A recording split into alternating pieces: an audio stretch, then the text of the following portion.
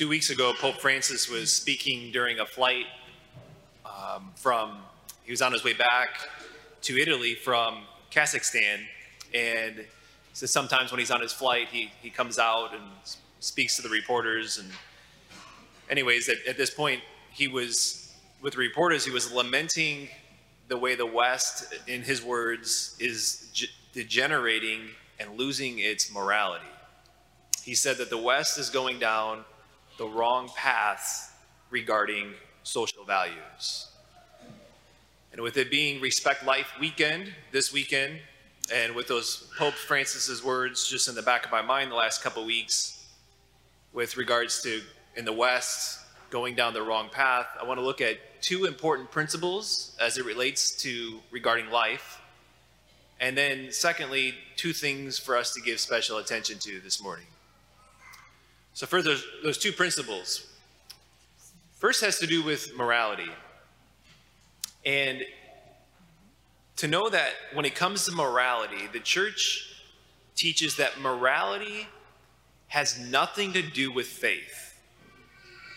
Morality has nothing to do with belief, but rather morality has to do with human reasoning. It has to do with right thinking. I remember going a number of years ago now, the first time to the March for Life in DC, and marching with hundreds of thousands of people, mostly young people. And I remember at one point I looked over and there was, there's a lot of people carrying banners. And at one point I looked over and I looked up, and the banner there to my left said "Atheists for Life." And upon seeing that, it was just a reminder that morality, any given moral issue, it's not a religious issue. Because morality is a matter of right thinking and using our reason to arrive at truth. Or another way is to talk about with regards to the natural law. And that is to say that every human person has the natural law imprinted upon their hearts. And so it's never like, believe this because the church says so. It's no, let's use our minds, our reason to think through and to arrive at truth. See, but that's getting lost, and we're not doing that as much. What more is the rhetoric, the thought is morality is religious people imposing their faith on me, and because that's that's the path with regards to morality and what it is, I think it contributes to what Pope Francis says of the West going down the wrong path with regards to social values. The second principle that I just briefly want to mention here with regards to life has to do with the philosophy of human life. And a major shift has taken place over the last 100 years, maybe more speedily the last 60 years, on the philosophy of life. So we've gone from a traditional sanctity of life ethic to a new quality of life ethic. And that shift that's taken place now, it's a problematic shift, and it has problematic consequences. And so the new ethic of life judges human lives based on a standard of quality. It looks at life and says, what kind of quality is this life? And then it can go through a number of different things to say, and to judge standard of quality, it determines on whether some lives are worth living or not. And so you can go through and say whether this life is wanted. And that can be with a whole subset of people, like what happened with the Jews. Their quality, or with regards to gender even, think China. It can be towards the unborn. It also can look at, with the move of a standard of quality, can look at whether or not a person is in too much pain. It can look at whether or not a person is handicapped physically, emotionally, and judge the standard, that judges the human life based on that standard. That's all a standard of quality of life. The traditional ethic judges human lives based on a standard of sanctity. And that is, Every human being is sacred. That's it, period. There's no standards of quality to look at. It's just everyone is made in God's image, and we treat them as such, no matter if they're poor, no matter if they're disabled, no matter their race, what their age is, whether they're an immigrant, whether they're imprisoned.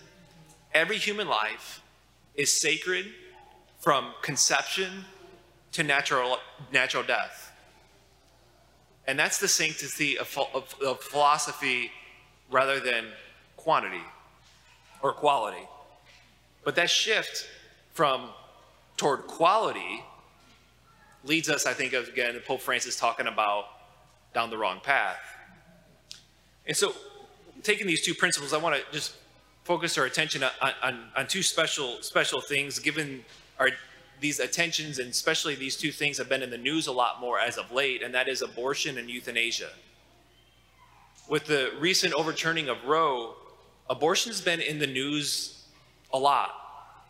And the perspective that's taken by the media is often sensationalized, it's inaccurate, and it can be misleading.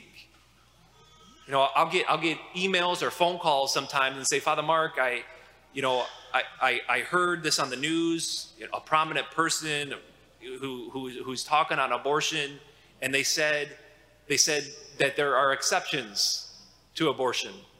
There are exceptions that sometimes that it's permissible, and they even drew upon and said that this is what the church teaches. And see, and that creates confusion. That's why I'll get phone calls and emails and say, Father Mark, is that true? Is that right? And so as a pastor, because something's in the news a lot more, and there can be information that's not true, it's important for me as a pastor, I feel the need to unmuddy those waters, to create clarity, and to say that it's never permissible. It's never permissible to intentionally kill an innocent human life. And whenever I speak on, and talk about abortion, it's always important to say to those who have been involved with an abortion in any way, whether you're a mother, a father, a doctor, or even a friend, to hear this: the church does not judge you. It's not a condemnation, like, not at all. God is rich in mercy, and He loves to forgive. And fear and circumstances can sometimes motivate us to do some bad things. And because we're all human, we're all human beings, we're all fallen human beings, we're really good sometimes at rationalizing things, to talking to ourselves, to say that this sin is okay when it's really not. And that's all of us. That's you, that's me, and it's all for all sorts of different sins. And regardless of what's been done or what's been rationalized, Jesus loves to forgive and He loves to heal. And I think it's also important to say now that Roe's overturned, that as Catholics, we need to do even more to be more intentional about loving and caring for women who are in need. Not like, even this year, the theme for Respect Life this year is simply help moms in need. Like, that needs to be our marching orders, is to help moms in need, of not judging or condemning, but accompanying them every step of the way, to need to do everything we can to support them and their child. And our Celebrate Life group here at Notre Dame, we need to do more on a national level. We need to do more, especially more on a local level, of helping moms that are in need in crisis pregnancies. After Mass today, you have an opportunity to grab a baby bottle, to take it home with you, to bring it back to the church, to support organizations like Women in Need, Aid for Women, Waterleaf, to here at Notre Dame to do more and more of company every step of the way. And secondly, the second issue to just draw more special attention to, as it's been in the news more as of late, is euthanasia. Because there's been that shift of judging human life by a standard of quality, we're slipping into very quickly some very scary euthanasia laws. The Associated Press put out an article just a couple weeks ago on some of Canada's new laws, essentially allowing, even encouraging people having to end their lives, elderly people, or even those who are disabled, to end their lives themselves, or physician-assisted suicide. And, I think in general, our society devalues, again, because of the quality of life ethic, we devalue those who are elderly. Because when one gets older, they're not able to do the same things physically, mentally, that maybe they once did when they were younger. There's a pain there. Heck, I'm 35. Like, I feel that pain, right? Like, not being able to play basketball at the high school, there's the same way I could. But we devalue, because of a quality of life ethic of those that are even old, who are bedridden. I remember, even as a kid, my parents on Sunday afternoon, they would take us, every Sunday we would go to the nursing home. It was often Sunday afternoon, so I'd be missing football, so I was upset about it at the time. But looking back on it, what it instilled in me was this deep realization that all lives are sacred and they matter. And the same is the case with those with disabilities.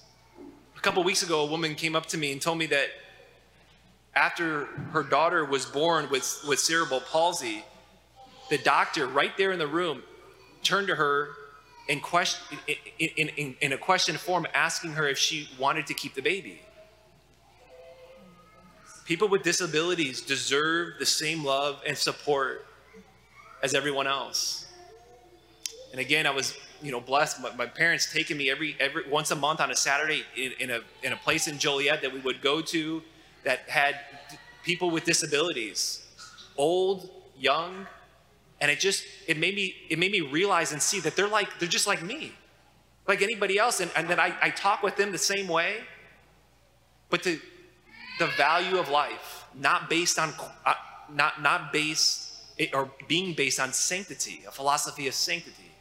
So if your grandparents, I encourage you to do that for your kids, with your kids, to help them to learn respect and love of all life, that every life has dignity, value, and worth. The West does not need to continue to go down the wrong path. We can go down the right path. And it begins with us. It begins with you. It begins with me, with first always turning to Him, turning to Jesus, embracing His mercy, extending it to others.